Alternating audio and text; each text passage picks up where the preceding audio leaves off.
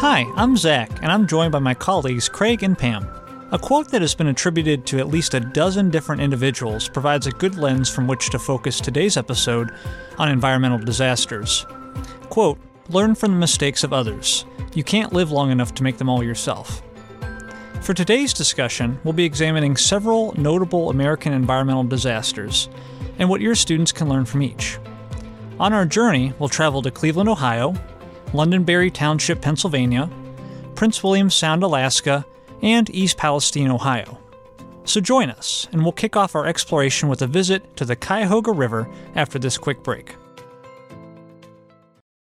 When you need mealtime inspiration, it's worth shopping Kroger, where you'll find over 30,000 mouth-watering choices that excite your inner foodie. And no matter what tasty choice you make, you'll enjoy our everyday low prices, plus extra ways to save, like digital coupons worth over $600 each week. You can also save up to $1 off per gallon at the pump with fuel points. More savings and more inspiring flavors make shopping Kroger worth it every time. Kroger, fresh for everyone. Fuel restrictions apply.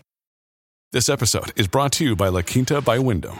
Your work can take you all over the place, like Texas. You've never been, but it's going to be great because you're staying at La Quinta by Wyndham. Their free Bright Side breakfast will give you energy for the day ahead. And after, you can unwind using their free high-speed Wi-Fi. Tonight, La Quinta. Tomorrow, you shine. Book your stay today at lq.com. Welcome back. I've touted my Ohio heritage a few times on this podcast before, and unsurprisingly, I'm about to do it again. Interestingly enough, for this episode in particular, my hometown of Cortland, Ohio is just about smack dab between Cleveland and East Palestine, with Cleveland lying 50 miles to the west and East Palestine 40 miles to the south. So, other than being a relatively useless factoid, why does that matter? Well, one of the primary drivers of the environmental conservation movement happened in Cleveland, and one of the most recent environmental disasters just occurred in East Palestine. These two events will serve as bookends for our podcast episode today. So, let's get started. Downtown Cleveland, the Cuyahoga River, June 22, 1969. Let's find out what happened from author David Stradling. On June 22nd, 1969, there was a fire on the Cuyahoga River at the end of navigation, couple of miles south of here. End of navigation meaning boats could not go farther upstream. This is where a couple of low railroad trestles blocked some debris that was coming downstream, which is not unusual. The piers from the bridge, they got soaked in oil, which also was not unusual. And then there was a spark, perhaps from a passing train. We don't know exactly what set off the fire. And the trestles burned for about 20 minutes or half an hour. They were doused by both a fireboat and from crews on the shore. Photographers didn't get there in time to give us a picture of the Cuyahoga burning that time, but eventually news about the Cuyahoga catching fire became international in scope. A subsequent Time magazine story on the 1969 Cuyahoga River fire described the river as one which, quote, oozes rather than flows, and in which a person does not drown but decays. The magazine's creative use of the English language aside, the article and its iconic photograph may have actually overstated the 1969 event. Let's find out more. There were perhaps a dozen, maybe even more fires on the Cuyahoga before the 1969 fire. Probably the one that became most famous is a fire in 1952. It became most famous because many people began to confuse photographs of that much worse fire with the fire that happened in 1969. And that's because Time magazine, which ran a piece about water pollution in August of 1969, either inadvertently or purposefully used a photograph from 1952 and simply indicated that this was the Cuyahoga River catching fire. That photograph shows a tugboat basically trapped in flames. It was a very damaging fire with firefighters training water on a very large oil slick that was burning at that point. So most people outside of Cleveland would have assumed that rivers don't catch fire on a regular basis, that what they were looking at in 1969 in Time magazine was a photograph of something that had just happened. And there the confusion only gets more extreme, that people begin to think that this was in 1969 was a catastrophic fire, that there was tremendous damage that was done, that it was 5 stories tall, that it burned for hours. I even saw somebody say that it burned for days. So the mythology around what actually happened in 1969 begins to grow. So, as author David Stradling put it, there is considerable confusion surrounding the 1969 fire. However, also borrowing from Stradling's analysis, the, quote, mythology of the event grew. According to a recent article in the Smithsonian Magazine, the river had previously caught fire in 1868, in 1883, in 1887, 1912, 1922, 1936, 1941, in 1948, and in 1952. But as the title of this contemporary article suggests, one which we'll link on our featured resources page, no one cared until 1969. Within months, Congress established the Environmental Protection Agency, or EPA, which itself was followed by new landmark legislation, such as the Clean Water Act. Let's conclude our visit to Cleveland, Ohio, by focusing on one of the most immediate effects of the 1969 fire, the establishment of the EPA. Here's Senator Tom Carper, Democrat of Delaware. That agency, created by President Richard Nixon and a bipartisan Congress 46 years ago, is tasked with implementing our nation's most important clean air, clean water, and safe chemical laws. The EPA is required to use sound science to protect both our environment and our public health. By and large, the EPA has done this successfully for decades while our economy has continued to grow. Many in this room today may not remember a time before the EPA, a time when states had to work individually to protect citizens in the community in which they lived, a time before the Clean Water Act and Clean Air Act were signed into law, a time when businesses operating throughout the U.S. were faced with a myriad of conflicting state and local laws affecting our health and our environment. The choking smog and soot a half-century ago seem unfathomable now. Rivers on fire and deadly toxic plumes sound like something from another world, impossible in our United States of America. Today we have the luxury of largely forgetting these frightening circumstances thanks to the efforts of the Environmental Protection Agency, its employees, in partnership with state and local agencies and with companies across America. In fact, the EPA and its many partners throughout this country have been so successful that it's easy for some of us to forget just why this agency is so critical. And for some, it's also easy to presume that there's not much more for the agency to do, and that just could not be further from the truth. The environmental threats that we face today are real, and they don't respect state boundaries. In the clip, Senator Carper contrasts life before and after the EPA, noting that disasters, quote, don't respect state boundaries. The EPA provides a mechanism for the federal government to respond to disasters that can have far-reaching effects, as we'll continue to explore with our next visit. Growing up in the New York City area, I distinctly remember March 28th, 1979. The nightly news stories, articles in the papers, and conversation around the kitchen table, talking about the partial meltdown at the 3 Mile Island Unit 2 nuclear reactor near Middletown, Pennsylvania, which, according to the United States Nuclear Regulatory Commission, was considered, quote, the most serious accident in U.S. commercial nuclear power plant operating history. And as a child, I recall wondering if and how this could impact our community. To provide background on this event, let's listen to a clip from a program that features former archivist at the University of Pittsburgh, Nancy Watson, talking about how that day unfolded for the newly sworn-in Pennsylvania Governor Thornburgh.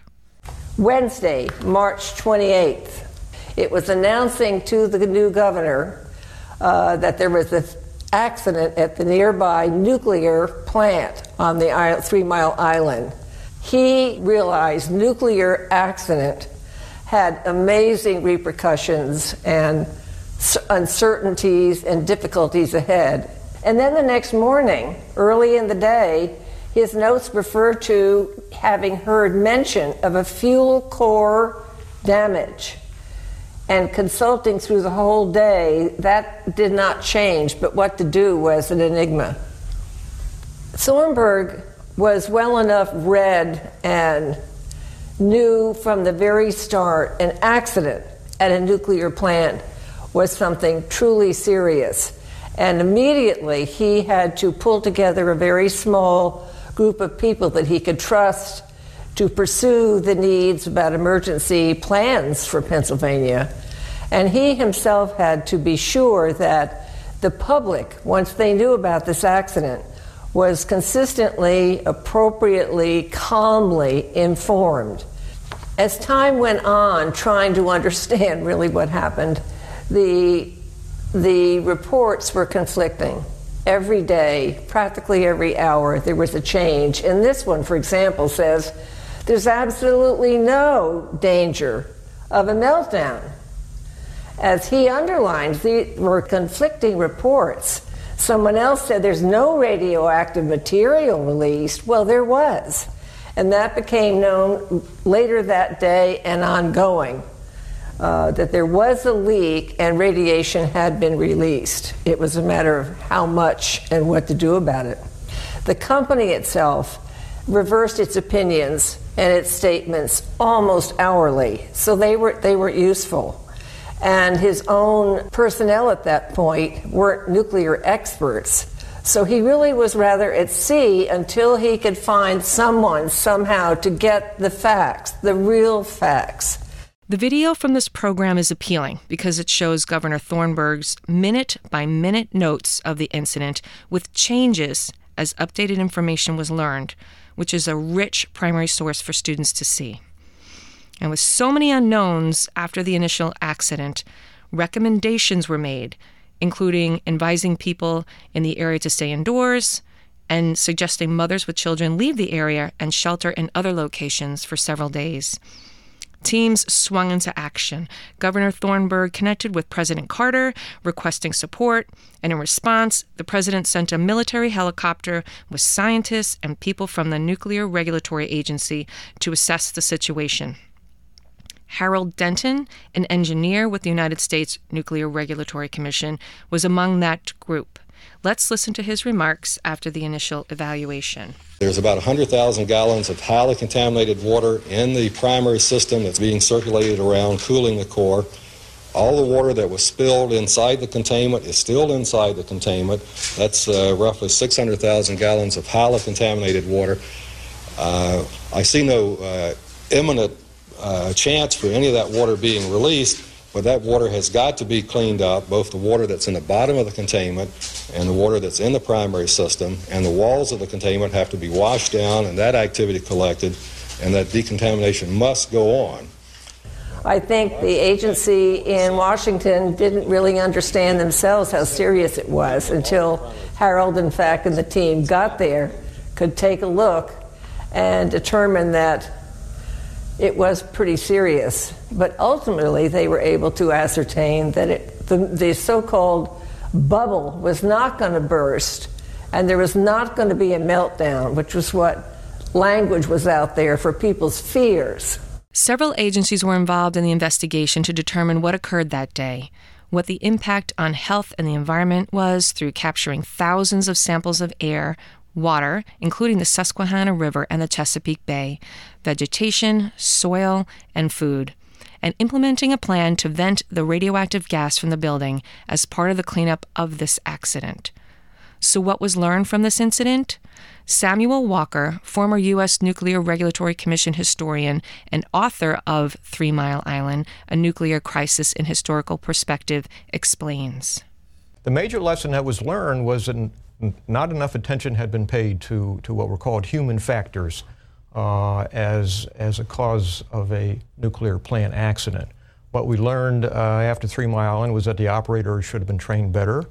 We also learned that the instrument panels had to be redesigned so that they could provide useful information, which the operators were not getting as the accident proceeded. We also learned that we had to pay a lot more attention to emergency planning.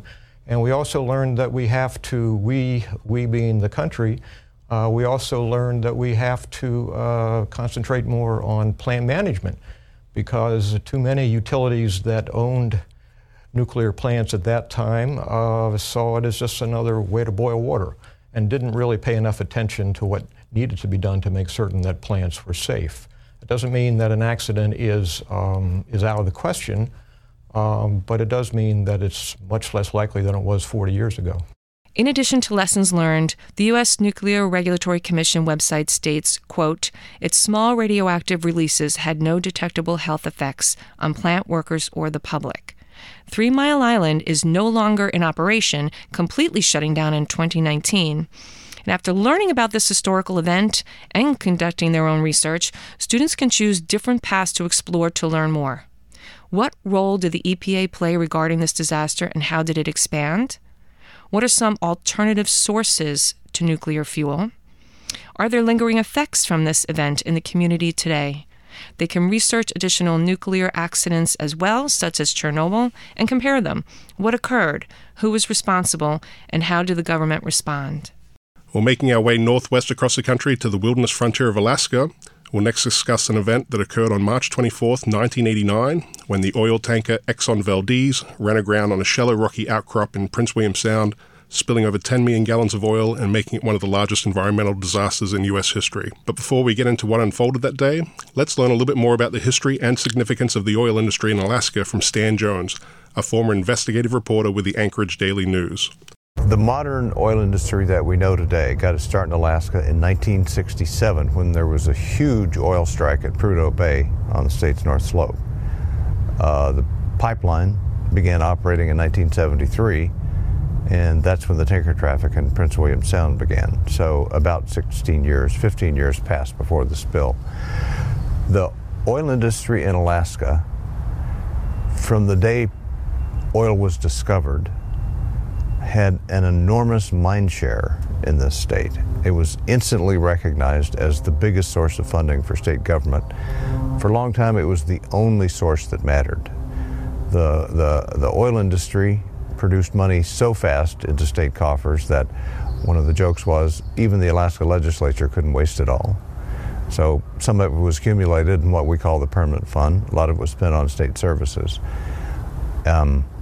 So the oil industry, besides generating all this money, took an acute interest in politics because they're always interested in taxes and in regulation. So over time, their influence over the legislature became enormous, and it was almost mandatory to be oil-friendly to get elected to the legislature in this state. Who were some of the big companies who were operating out of here? Well, the big three were and are BP, ExxonMobil, and ConocoPhillips. Over time, the names have changed as companies merged and absorbed each other. So early in the day, what's now Conoco was really Arco. But the big three players haven't changed much. With regards to oil spills, it seems we only really hear and read about them when they are significantly large in scope. However, the National Oceanic and Atmospheric Administration's Damage Assessment, Remediation, and Restoration Program website indicates that they respond to approximately 150 spills across the U.S. throughout each calendar year. So what happened that day in Prince William Sound that made the headlines across the world? Stan Jones continues. The tanker left Valdez a little bit before midnight and sailed out of Valdez and through Prince William Sound. And at 12:04 a.m. on the 24th of March, which was Good Friday, it hit Bligh Reef, which was a well-known and well-marked navigational hazard in Prince William Sound. What had happened before, earlier in the day, there had been reports of icebergs in the tanker lanes. So the captain requested permission to deviate from the tanker lanes to avoid these icebergs in case they were still there. So it's a fairly tricky maneuver, but nothing unusual. It happened all the time. And the failure was to return to the tanker lanes at the proper point, and instead the ship sailed into this reef. There were some conditions on the ship that contributed to the accident. The master was a guy named Joe Hazelwood. There was always a question as to whether he was drinking, and if he was drinking, was it a factor? That was never established clearly, and I kind of doubt it myself. What he did was to put the third mate in charge of the bridge and go below to do paperwork. The tanker crews, and this was identified as one of the factors in the accident, were worked very hard. The size of the crews on these ships had been reduced over the years. So there was a constant battle with fatigue and overwork and stress for these crews, and that was identified as a contributing factor. At any rate, the third mate was in charge of the bridge. As a technical matter, he wasn't qualified to be doing what he was doing, and he shouldn't have been. But again, it comes back to the workload and the skinniness of the crews on those tankers. And all of those things were addressed after the spill and theoretically remedied. One of the methods to help contain and quote-unquote clean up the massive oil slick included the use of chemical dispersants, in addition to burning the oil, which appeared to be the more effective procedure in removing the slick. However, due to the weather and significant tidal currents that raise and lower the water levels by as much as 10 foot every 6 hours in the Sound, the devastated area was far too vast to continue with burning as a viable option. The impact of these devastating and preventable occurrences can lead to long-sustained damage and destruction of habitats, fish, and wildlife, as well as directly affecting the lives, jobs, and the economy of the people and surrounding communities as a whole. 25 years later, on the anniversary of the Exxon Valdez oil spill, former University of Alaska professor Rick Steiner talked about the long-term impact of this disaster. One take-home message from Exxon Valdez is that it is not over. The damage persists in quite remarkable ways. There was a promise made to the people of America before they built the Trans-Alaska Pipeline that all the technology in the world will be in this system. It'll be safe. There will be not one drop spilled. Obviously, as soon as the approval was granted, all those promises evaporated. Exxon Valdez grounds on March 24th, 1989, and spilling 40, 50, 60,000 tons of very toxic Alaska North Slope crude oil, spreading over about 10,000 square miles of Alaska's coastal ocean, ending up oiling over 1,300 miles of a very pristine shoreline, many national parks, wildlife refuges, one of our nation's largest national forests, indigenous lands. And we knew the damage. The images that everybody saw that year were spectacularly horrible, with the otters dying and birds dying. The acute mortality was spectacular. But 25 years later, what we have learned is that the injury persists. Most of the monitored fish and wildlife populations and habitats that the governments have monitored are still not fully recovered. Let me say this again. Most of the fish and wildlife populations have not fully recovered. Some, the AT1 killer whale pod, pigeon guillemots, and Pacific herring that Dune just mentioned, are listed a quarter of a century later as not recovering. Not recovering. The AT1 killer whale pod was 22 members prior to the spill. We saw them surfacing in the oil that summer. They dropped to 7 members, lost their reproductive females, and now this is not our quote, this is from the Government Trustee Council. They conclude that there is no hope for recovery of this killer whale pod because they will not, the last calf they had was just before the oil spill. They will not reproduce, and they expect them to go extinct. The take home from this is there will never be full recovery from the Exxon Valdez oil spill, period. This has to be figured into our risk calculus about oil development, drilling, transportation, pipelines, shipping, anywhere and everywhere. We have to simply be honest. Looking back at state and federal government response to disasters like this can provide us with the opportunity to reflect on the steps that can be taken to prevent these kinds of events from happening in the first place. And it also provides an opportunity to consider improved methods and technology to mitigate damages when incidents do occur, and to reflect on the way in which we can improve communications between the varying levels of government officials with the private sector and those in impacted communities. The National Oceanic and Atmospheric Administration Damage Assessment, Remediation, and Restoration Program website says, quote, ultimately, the Exxon Valdez spill resulted in a close examination of the status of oil spill prevention, response, and cleanup in the United States. And one result was the passage of the Oil Pollution Act of 1990, which led to the establishment of the Damage Assessment, Remediation, and Restoration Program, end quote. Oil drilling and exploration in Alaska continues to be an issue of local, state, and nationwide contention for communities, oil companies, activists, lawmakers, and regulators. And if you recall in an earlier clip we heard from Stan Jones that ConocoPhillips has been a part of oil and drilling programs in Alaska for many years now, and currently on the table is their proposal for the Willow Energy Project. That's a multi-billion-dollar program to drill oil and gas in Alaska's North Slope. So that's a hot topic that's being debated at the state and national levels, as well as among environmental groups. And will the Willow Project help the U.S. reduce our dependence on foreign sources of oil if the project moves forward? How much revenue will it bring to the state of Alaska? How will it impact the wilderness and wildlife of the area? And how may it impact the environment now and into the future? Well, this could be a great topic for students to research and to learn more about the various perspectives on the issue. They can use C-SPAN clips of journalists and politicians discussing domestic oil exploration and production. They can cite information they discover from reliable sources that are covering the issue of oil and gas drilling in Alaska and the Arctic National Wildlife Refuge. And then they can summarize and determine their own opinions on how they think we should weigh environmental concerns against domestic energy production and consumption needs. Finally, we're going back to Ohio, where the recent train derailment in East Palestine on February 3rd, 2023 is still being investigated. What caused the incident? What cargo was being shipped?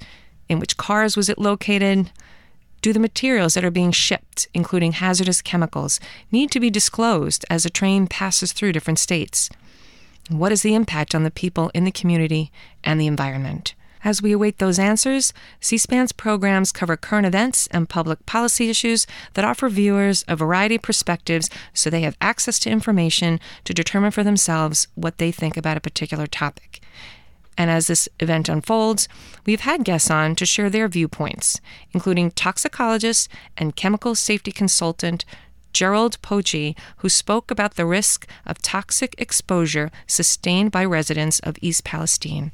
Let's listen to what he has to say. You mentioned in our short pre-chat before we came on the air here a term, you're concerned over what you call the downwinders of this spill, of this accident, and the controlled burn they had after that. What are some of your concern about those people and the after effects of this spill? Well, through a lot of release of information about the incident, I sit here in Vienna, Virginia, so I'm not immediately close to the poor community in East Palestine, but it's right on the border with Pennsylvania. And so when the incident began around 9 p.m. on February 3rd, there was a large release and a fire ensued. That fire burned from February 3rd to February 8th, so 6 days worth of open pit burning. And that open pit burning not only included the cars burning on themselves, but a decision to have a released burn because there was greater fear that there could be an explosive release of a vinyl chloride car. So that's the immediate fears for the community's exposure that generated much interest. And I dare say there were horrific photos and videos on all sorts of TV media about the clouds that emanated from that burn. That's something a toxicologist looks at and says, I wish I had samples of that cloud and samples closest to the people and the environment as it burned. So as a public affairs television network, we cover breaking news differently to that of a typical news outlet, and it's often in the form of the government's response to that breaking news. As such, we often cover press conferences that feature conversations with elected officials at the federal, state, and local levels, as well as community members, and bureaucratic response from federal agencies that may also be involved. As our team sifts through these programs to create nonpartisan resources for teachers to use with their students, we created an On This Day in History resource on the recent train derailment in East Palestine, Ohio, and that features a variety of perspectives, including the administrator of the EPA, a chemical safety consultant, a transportation reporter, as well as the chairwoman of the National Transportation Safety Board, Jennifer Homendy, and she shared her experience working on disasters throughout her career at the NTSB, as well as the goal for the agency as it related to the toxic chemical spill in Ohio. Over the course of my career, and I've handled rail and pipeline and hazmat for well over 25 years, both Rob and I have sat with communities, with residents after devastating rail, pipeline, hazardous materials releases. We've talked to community members who are suffering health effects have pets who've died, have damage to businesses and homes. But I can tell you this much, this was 100% preventable. We call things accidents. There is no accident. Every single event that we investigate is preventable. So our hearts are with you. Know that the NTSB has one goal, and that is safety and ensuring that this never happens again. So why teach students about these events or ask them to research the environmental impact of those that may have happened in your state or community in the past? Well, simply put, they can learn about real issues that impact them and their families, and it also generates a connection to what they may be learning about in school with regards to the role of government, bureaucracy, regulation, and oversight. And it provides the opportunity for them to problem solve and consider how we can avoid future disasters while weighing the needs of communities, businesses, and the nation at large. While Earth Day is still a little over a month away, to be celebrated on April 22nd, it seems fitting to conclude today's episode with a quote from Rachel Carson, whose writing sparked the modern American environmental conservation movement and the first Earth Day in 1970. This quote comes from her 1962 book, Silent Spring. Quote, "Those who contemplate the beauty of the earth find reserves of strength that will endure as long as life lasts. There is something infinitely healing in the repeated refrains of nature, the assurance that dawn comes after night and spring after winter." As always, you'll find all of the resources that we highlighted in this episode and more on our featured resources page at www.cspan.org/classroom. And if you'd ever like to connect with our team to learn more about what we have to offer for teachers and students, please email us anytime at educate@cspan.org. History and events are reflected not only in traditional and digital media and on social platforms, but also in literature, art, and music as well. And to wrap up today's discussion on environmental disasters, we remember the Gulf of Mexico oil spill in April 2010, the lives that were lost and the devastation to the environment, wildlife, and greater community, and lessons learned. As we sign off, we'll listen to artist Drew Landry performing his song about this disaster and its impact on people in the region. As a reminder, please remember to like and follow our podcast wherever you listen so you don't miss our next episode. Until then, thank you for joining us. And grew up on the southern shore, Louisiana, now there ain't no more. Kicking mud up off a crawfish hole, barefooted with a fishing pole. I make a living with my own two hands. Hell, it's part of being who I am. I went to working in the oil field. That's the only way to pay our bill. And if I'm lucky, I could have a son. I take him hunting like his daddy done, and get him working on a shrimping boat up and down the Gulf of Mexico.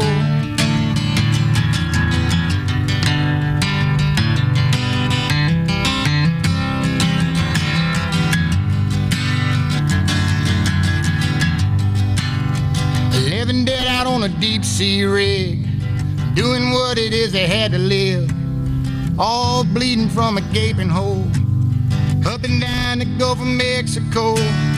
Morgan City down to Mobile Bay, Pascagoula down to FLA, and still I'm stuck out here for 7 more, watching everything turn black offshore. And brother, even if they cap the well, hell, it's just another oil spill.